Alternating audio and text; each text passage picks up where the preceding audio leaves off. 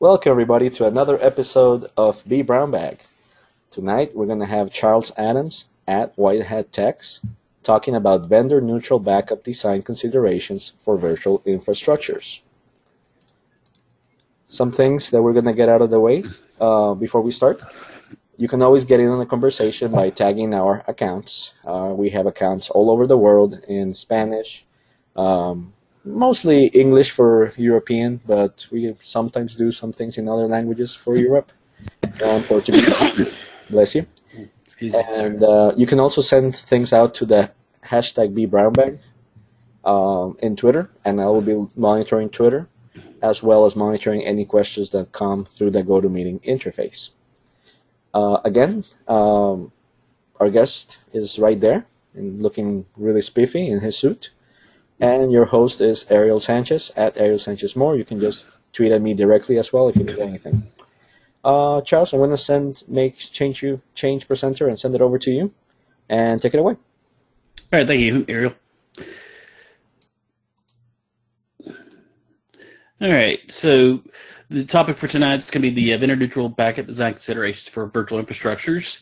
This is basically going to be a crash course on dealing with how your backups are going to occur in a virtual environment. So a little bit about myself. I've been a backup admin for a little over 10 years.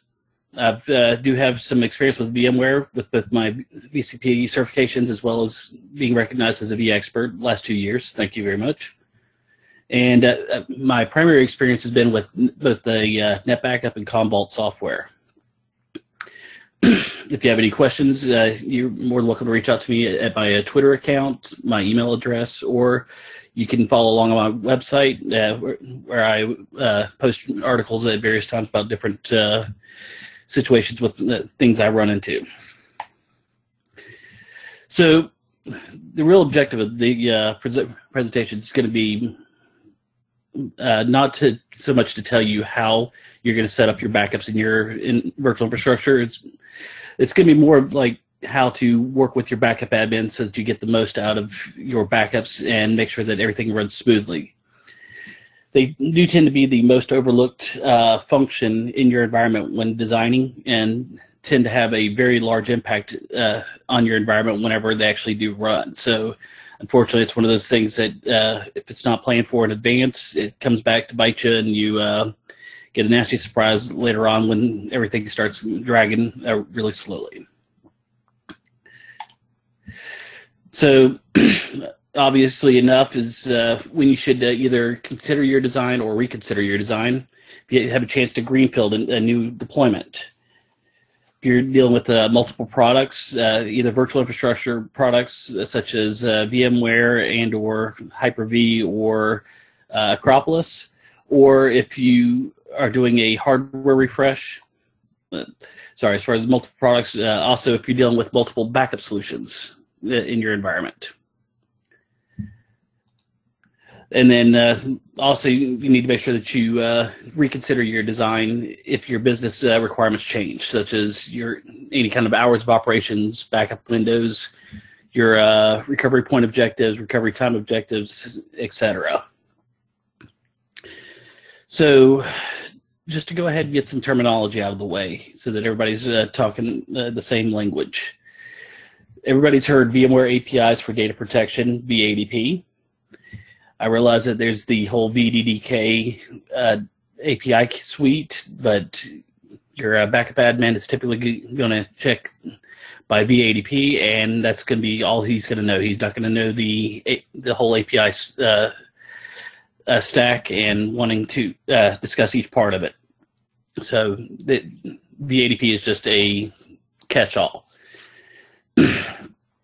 Also, change block tracking. If you're not using it right now, please turn it on. It's going to save you a lot of headache when it comes to your backups, making sure that you're only backing up incremental blocks so that your backup windows or your backups shrink considerably. And, of course, deduplication. And then the support and impact of that's going to vary based on what products you're using, what backup solutions you're using, and how you're actually performing those backups.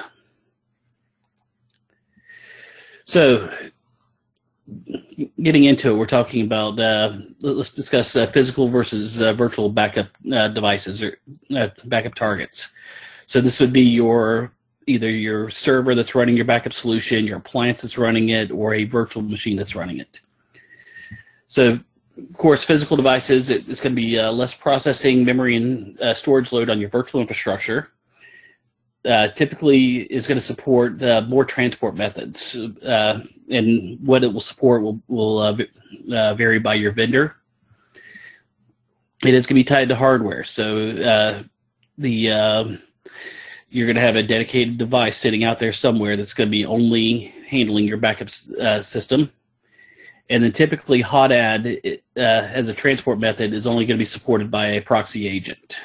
So you will still have to have a device or a virtual machine out there to act as your proxy. Your virtual appliances. Those can be deployed remotely and more easily decentralized, since it's just a virtual machine that gets copied around just like any other. You're not going to have as much hardware to worry about, simply because it's going to be using your ESXi hosts. The only real concerns will be your memory and processor utilization primarily. Now, this one typically does not support SAN backup.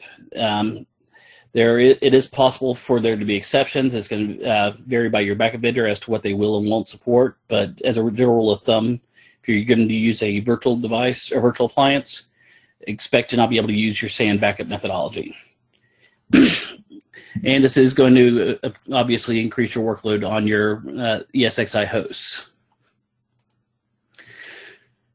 So currently, the VADP or VMware APIs support 4 different transport methods. There's going to be SAN, NBD, NBD SSL, and HotAD. Now, some vendors will call them different stuff. I've seen some that refer to HotAD as appliance backups, things like that. But these are the basic transport modes as defined in the APIs, which I've went ahead and attached a link to both guides for the APIs for vSphere 6.5 and 6.7. So talking about these 4 modes, SAN transport. It's going to require block storage access, either fiber channel over Ethernet, or iSCSI. Some of the pros to it is it's typically a faster backup. Data flows directly from your storage system, so you're not having to pass through an ESXi host for getting access to the VMDKs. You do not need to have VM kernel access, which in some environments is that may be restricted for security purposes or compliance. And it's going to reduce your overall IP traffic use in your environment. Now, some of the cons.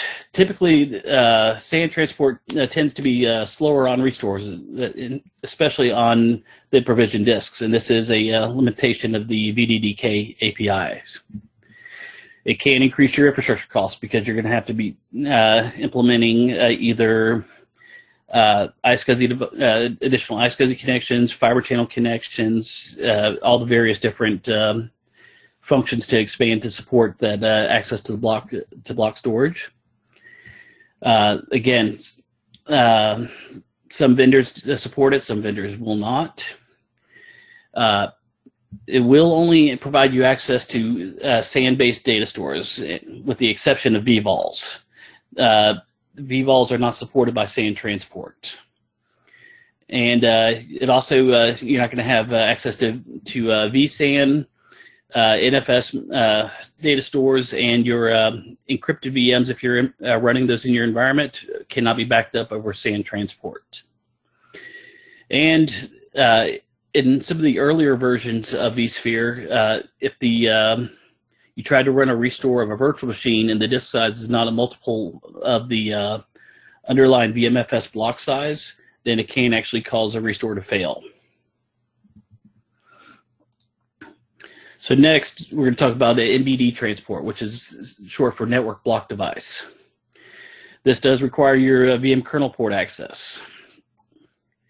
So Generally, it does reduce the overall cost because you're just transporting over what you already have currently. It tends to be one of the most widest and broadest supported transport method of any of the four. They typically do have faster restores, especially if you're dealing with in-provision disks. And it does support vVols, NFS, SAN, and vSAN data stores. Now, some of the cons to it are that your VM kernel port is actually throttled for NBD traffic or NFC traffic by VMware. This is actually hard-coded in there. As more connections come in, it actually reduces the available bandwidth to the port, or I should say to each of the individual channels, and therefore it's going to throttle you. It can be less reliable due to network interruptions. If something happens where you end up overloading your switch for whatever reason, like in a remote office, or if you do run into any kind of network-related issues, firewalls, anything else, it can cause your connections to break, and then your backups can fail. It is typically slower than your SAN transport because it is over an IP traffic. And you still do not get encrypted VM backup support. So if you're using VMware's virtual machine encryption, you're not going to be able to back it up using NBD. So now we get to NBD SSL transport, which is network block device over SSL. Just like NBD, it requires VM kernel port access. It has all the same benefits as your network block device transport, but it also enhances security by using SSL encryption for the transport. It still supports your vVols, NFS, SAN, and vSAN data stores, but this actually does have support for encrypted VMs as well. Now, the cons are typically the same as your NBD as far as the network faulty. If you have a network drop, you're going to have the same basic issues, and it is typically slower, and you do get the throttled traffic as well. So, Charles, we do have, this has sparked several questions, mostly about the bandwidth. So, is there an advanced config to change the bandwidth restrictions? Can you leverage multiple VM hosts, which I think that's a yes. I'm being asked, is the backup implementation specific, or is it the same for every vendor? And could you talk more about this bandwidth limitation? I don't know if you have an upcoming slide.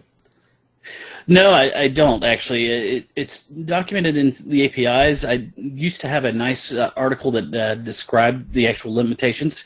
So first off, the bandwidth, the throttling is actually hard-coded into the BDDK APIs. It is not something that is configurable. You can't put in a touch file and adjust it. It is what it is, and you're stuck with it. And I believe it's actually hard-coded, so even if you were to say have 3 or 4 10 gig VM kernel ports aggregated together, I don't believe it'll actually utilize it because I believe it's actually hard-coded to a certain maximum size of transport, and so therefore it ends up aggregating the links really doesn't buy you much after that point. This is a VDDK or a VADP function, so this is something that is universal across all of your backup vendors. It is a limitation implemented by VMware themselves. Yep, and I do remember that if you have several hosts, each host can have a stream. I remember that we had talked. I also remember that document that you're referring to. It was about you'll never exceed, I think it was around 80% of the bandwidth of a link, and you will not have several streams per host. You will have one stream per host. So I remember it's very specific as to how it can limit the bandwidth. Well, as of 6.5, the VM kernel port is up to 25 NFC connections. So 25 disks being backed up at any given time. NFC is your network file copy function within the VMware APIs, which is what NBD actually uses for the copying. Mm-hmm. So they've actually upped it to 25 simultaneous streams that can be transferred from any VM kernel port. Now, unfortunately, I put in a feature request a while back to be able to check a box for a VM kernel port to say that I want this port dedicated for backups only, and to be able to remove that bandwidth cap. But I've not heard of any kind of changes being made in that fashion.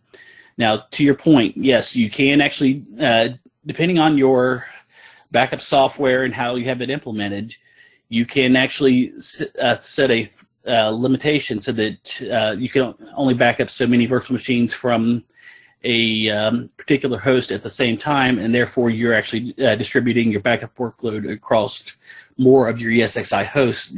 Therefore, you're increasing your overall throughput. So that is a possibility.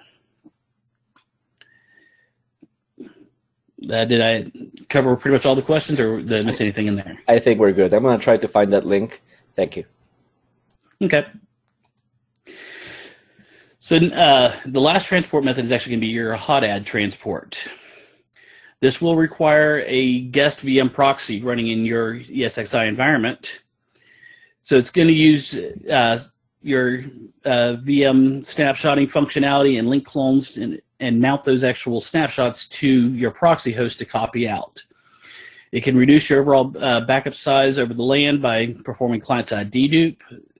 It can you can set up multiple proxies to allow for increased throughput of your environment, and this does support vVols, NFS, SAN, vSAN data stores. And I didn't mark it there, but it does support encrypted virtual machines as well. But there are some pretty strict limitations on that.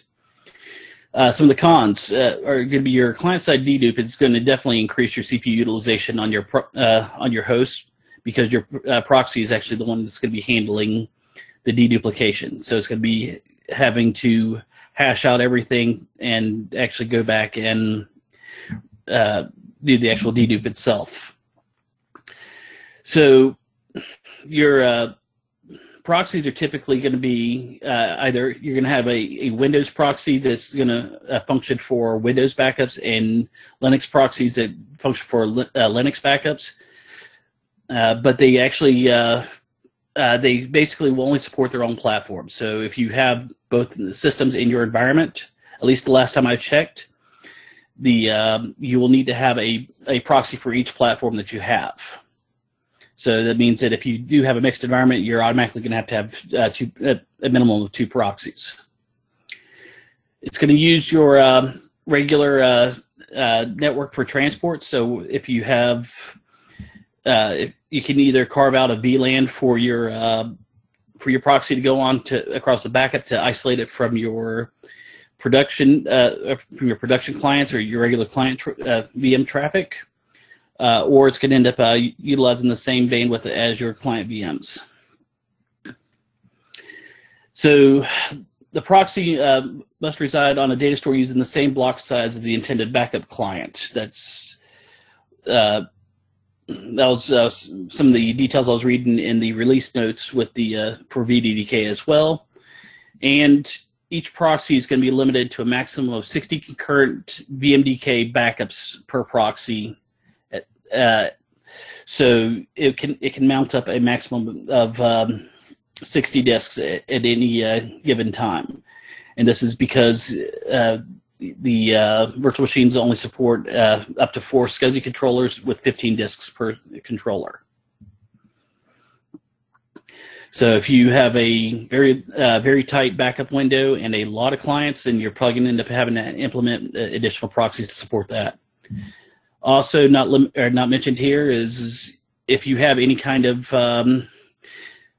proxies that excuse me, if you have any kind of clusters that have data stores that are restricted, so that you're going to have a proxy for any kind of isolated data stores, anything like that. That you're not going to be able to. It has to be able to mount up the snapshot on whatever host it's on.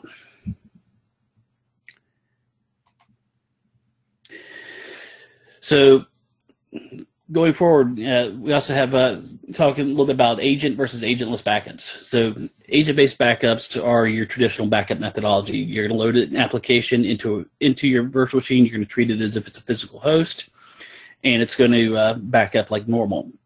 It'll back up over the same interfaces, network interfaces that your virtual machine currently uses.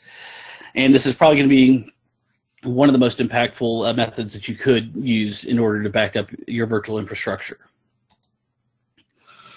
Agentless backups or agentless VMware backups do not require you to load any kind of applications or proxies into the virtual machine itself to perform those guest backups. So I probably shouldn't have said proxies there, just because what it amounts to is that you're not going to have a software running in those virtual machines in order to back up. They're going to use the VADP APIs to and one of those 4 transport methods to actually back up. So that's the main difference there between agent and agentless backups. Now you also have application aware backups. You can kind of think of these as agent light. A lot of times they do,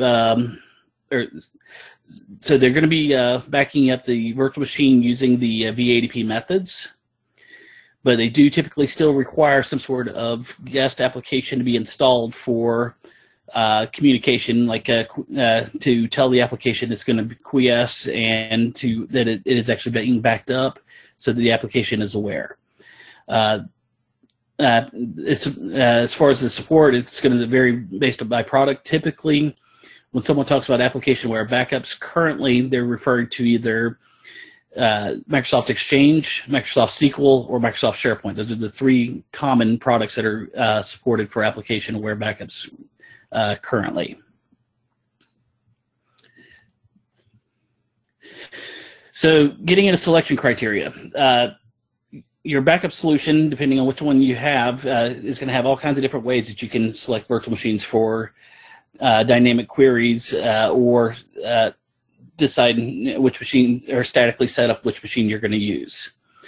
And some products support some features and others will not. So selection criteria can be your virtual machine display name, the host name, DNS name, the BIOS UUID, or the Instance UUID. Some of these, like for example, the host name and DNS name actually require the VMware tools to be running. So if you have an environment that you turn on a machine to make a change and then you turn it off again and you leave it off, but you still want that backed up, then that means that you cannot use a host name or DNS name, because the VMware tools will not be running, and therefore you will not be able to actually back that machine up. Other things that you can use for your selection criteria could be a users and computers folders. You can use VMware tags. You could use your host, cluster, data center, or vCenter level selection. What data store? You can use your power state. So if the machine is powered on, I'm only worried about machines that are running. So if a machine gets powered off, it gets skipped for the backups. And again, there's other criteria that could be selected, and I could just keep going on with those details. The part that you need to be careful of is that if you use a generic term for selection criteria, so if you say create a folder in each of your data centers called backups, and you decide that your query is going to be based on backups, and if that's the only thing you use for selection, then there's a chance that you could actually end up backing up a virtual machine across your WAN if your backup application is able to connect to those devices. So that you do need to make sure that when you use queries, you make sure that you keep in mind that that your query is only selecting virtual machines that are in an intended location.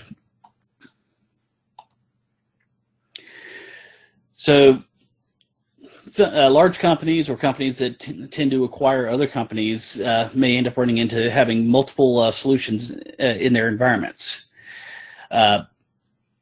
Now, it's easy to actually implement multiple backup solutions in an environment as long as you take into consideration the limitations of each product, and you go ahead and account for those. So, you do need to work with your backup admin and or your backup vendor to find what selection criteria works for all your products. We actually ran into this with our company when Ariel and I were implementing this. We found that certain feature sets, such as tags, were supported with one product, one version, but not with a different version. And another product wouldn't support it at all. So we had to find a common ground to use for our selection criteria. And you need to determine that if you use multiple backup solutions, are you going to separate it by a region, by data center, cluster? Are you is it going to be a workload type? And so you'll need to sit down and design or draw up some rules about what product is going to be used for what purpose.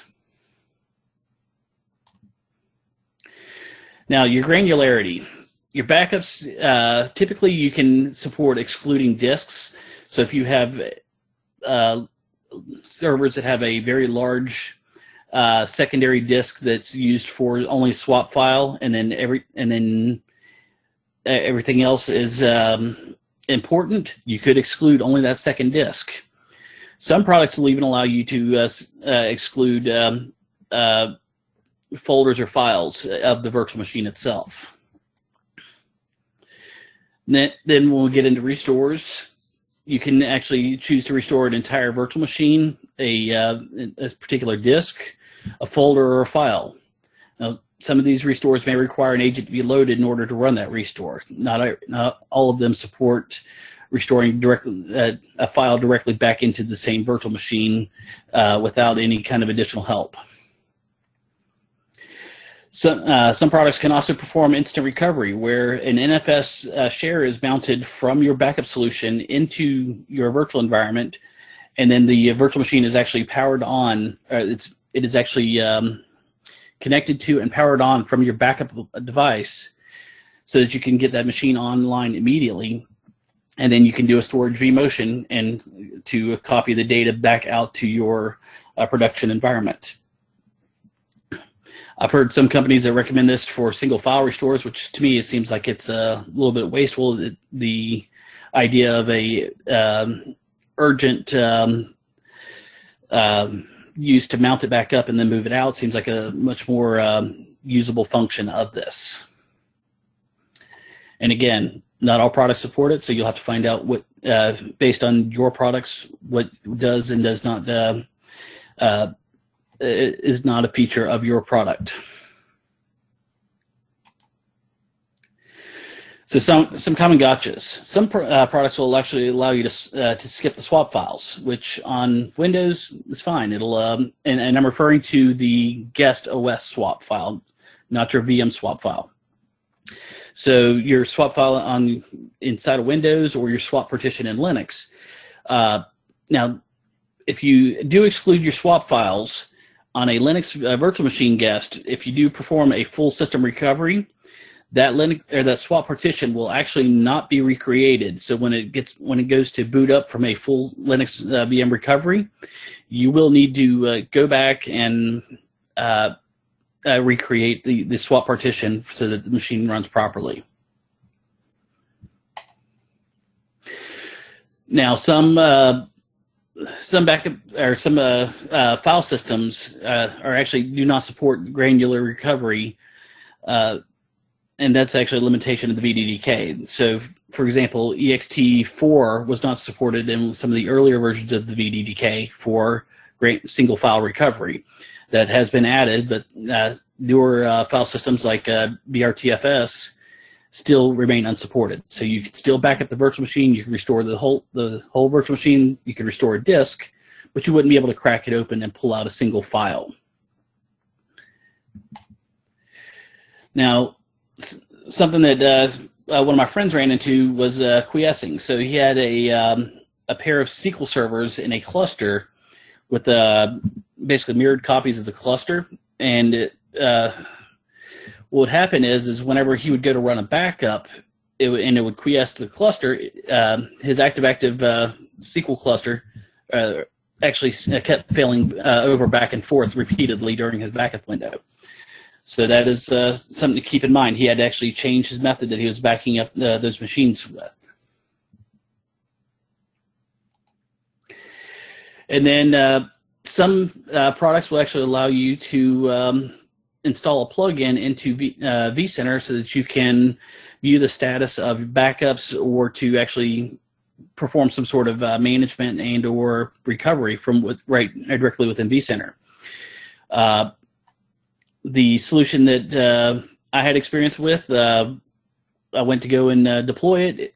The plugin looked like it loaded. It showed that in the API browser that it loaded. It wasn't loading into vCenter. We'll come to find out the binary files that it needed to copy, I had hosted off of a HTTP web server, and vCenter will only allow you to import from a secure HTTPS server. It does not trust an unencrypted session for loading a plugin.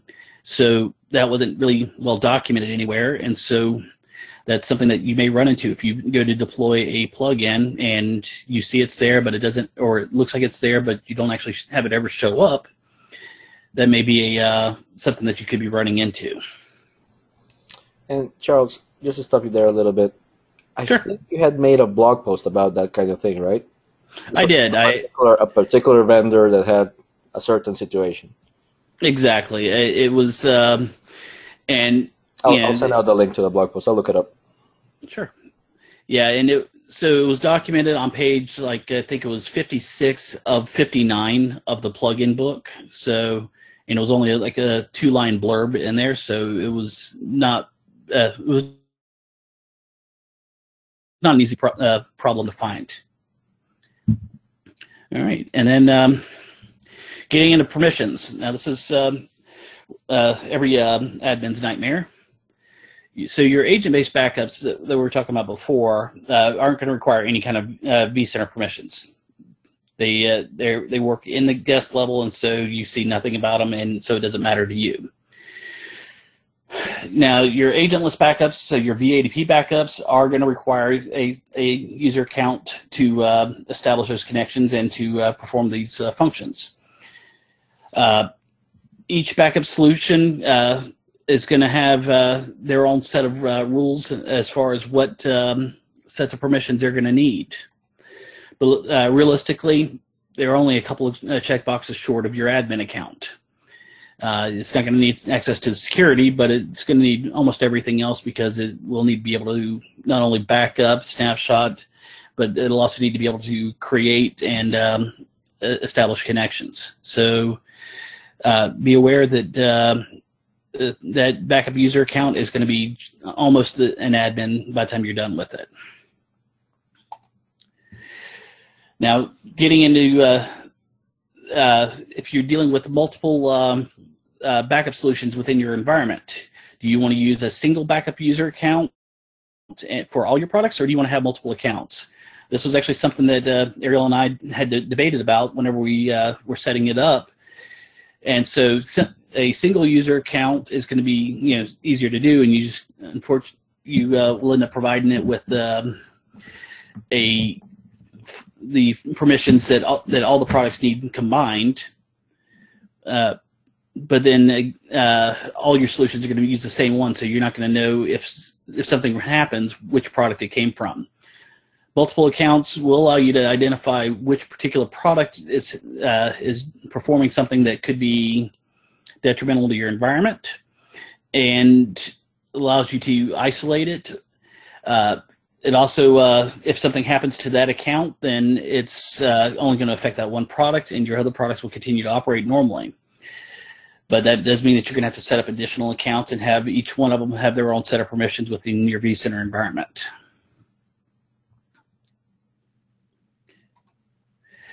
And so now we get to the question and answer time. If you're interested, there's some additional reading on using change block tracking. There's a designing backup solutions for VMware vSphere document that comes directly from VMware. Some additional information on disk transport methods and some best practices in troubleshooting from both Veritas and from VMware themselves. So I have observations and I have questions. Okay, sure. So the first observation is that nowhere in your presentation was there any talk about testing your backups. Yeah, unfortunately, testing will get into dealing with a particular solution, saying when you go to backup and then go to restore, each one of them you're gonna have to go about it slightly differently. The APIs themselves function the same, but I didn't get into covering those. That's something I can add later on as well. So, yep, it's one of those things that if you're a new VMware admin and suddenly you're also the backup admin because no one else is doing it, it's probably a great idea to include some slides on it. So I thought that was a good observation. Sure. We got a question, and we got this question a while ago. You might need to go back on your slides, but Sure. It was, can he explain a bit more about client-side dedupe and does it handle CBT? So this was around the transport modes when you were talking about just before you started the rest of the presentation. you're referring to probably the whenever I was talking about hot add. I believe so. Yeah. So client-side dedupe is where your backup software running in your proxy agent or your proxy appliance. It's actually handling performing the dedupe on that particular inside of that particular virtual machine instead of offloading that process to a dedicated backup appliance outside of your environment. Now, the drawback to client-side dedupe is that it tends to be very much CPU intensive. So if you use a bunch of small ESXi hosts versus a few large hosts, you're more likely to have a particular ESXi host pegging out on a couple of CPUs versus something that is not doing dedupe in there. Do you have another anything else that you want to know about that in particular? I'm asking if he has a microphone so we can do it, but I will open the floor and say if anybody else wants to ask something, you can raise your hand, you can write it in the interface, or you can let me know and I'll open the microphone. So what kind of questions? One thing that I mentioned when I sent out the tweet is that you have given this presentation in 2 or 3 user cons? Three different user cons, yes. What kind of question have you got in there that you thought was a good question? Maybe something you included there, but someone asked me this or presented a case that you thought it's maybe worth sharing for the recording. Well, unfortunately, when I give this presentation at UserCons, I haven't gotten a whole lot of questions asked back to me. One of the few questions I did get was surrounding one of the products, NetBackup, and I had a user that asked me about resource limitations. For example, in NetBackup, there's a function that you can restrict the number of any number of attributes. So you could say that you only want so many backups from a certain VMFS data store. You can say you only want so many backups from a particular host. You can there are a bunch of different functions or items that you can use to kind of tailor that out so that, as we were discussing before, like with NBD, so that you spread the workload across more of your hosts and thereby reduce overloading any particular machine. So that was one of the few questions that I did get was someone asking about implementing resource limitations. Okay. And finally, the one thing that I was discussing here in the question interface was some people actually have audits, over testing the restores. Have you found yourself preferring any particular product or finding that the functionality is there or isn't there when you actually have to prove or detail reports on backups? So, as far as product goes, each product's got their own pros and cons. I mean, unfortunately, it's really hard to give a yes, this one works great, whereas this one's not quite as good. I like NetBackup for the virtual machine queries because they give you so many different objects that you can use for your dynamic selection. Commvault comes in behind it, a little bit less. I found out at the Orlando UserCon when I was there, I was talking to Veeam, and they said, and they were telling me how they implemented tag support for VM selection. And when I started asking about it, they said, "Oh, well, we can either do tag selection or we can do a Boolean query. We can't do both." So if you said, "I want to do a tag for backups," then you would need to make sure that each tag or each location has backups, has a unique tag for it, so that you're only backing up from the intended location. Whereas with NetBackup, I could say, I want this backup tag, but I only want it to come from this data center. So that's from a backup admin's perspective, that seems like that was a very important feature. Okay. And now we're getting more. I'm sorry. I thought you were finished. I was looking in the chat, and I saw someone had asked about periodic restores. Now, there are some. I think Commvault, I believe, has the ability to schedule restores. NetBackup with the 812 actually provides access to the REST APIs. They implement REST APIs in there, so you could actually, in theory, code out a script that would sit there and take one of your backups, and then then go back and restore it, and then run a check on it, see if the VM kernel, see if the VM tools comes back online, things like that. So some of your products that do support this, I think that Rubrik supports the REST APIs. So those would be a way that you could automate the process of running a restore and test function without having to go back and manually do this constantly. Very cool.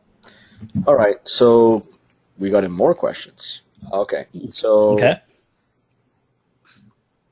any recommendations for checking CBT settings on your VMs without going to Edit Settings, Options, Advanced General Configuration Parameters for each VM? And I'm pretty sure you're going to say PowerShell, but anything else? Some management tools may support that functionality, but yeah, PowerCLI would probably be your best way to script that out and automate that process. That's the easiest way that I would be able to think about it, and I'm not even a coder, and I would make the effort to use that method instead. Okay. On this particular slide, would one proxy per VM host be a good idea? Pinning basically that VM to the host and keeping one VM per host. Obviously, it comes at a cost, but well, I wouldn't say that it comes at a cost, because most solutions are going to end up they're either going to license it based on the number of hosts that you've got involved, or the number, and that by hosts I'm referring to your ESXi hosts, or they're going to license it based on the capacity involved. So it's not going to make much of a difference cost wise, except for any kind of licenses for the operating system. But there's not a clear answer for that. It depends on your environment. If you were using a bunch of smaller ESXi hosts, I would not use one proxy per host, just because I don't think that you're going to get enough of a benefit from it to make it worthwhile. Whereas if you're using a few larger hosts, some of these insane ESXi hosts that have a terabyte of RAM in the host itself, that might make more sense to do that, and that way you are more utilizing the resources of your ESXi host a little bit better. All right. So that's the questions. We are looking forward to that blog post that you have promised with Power CLI to check the CBT settings. And that's going to be it for today. Thank you so much, Charles. We really appreciate your time sharing this so it can be recorded so more people can see it. And it should be up in YouTube in the next 2 days. All right. Thank you very much.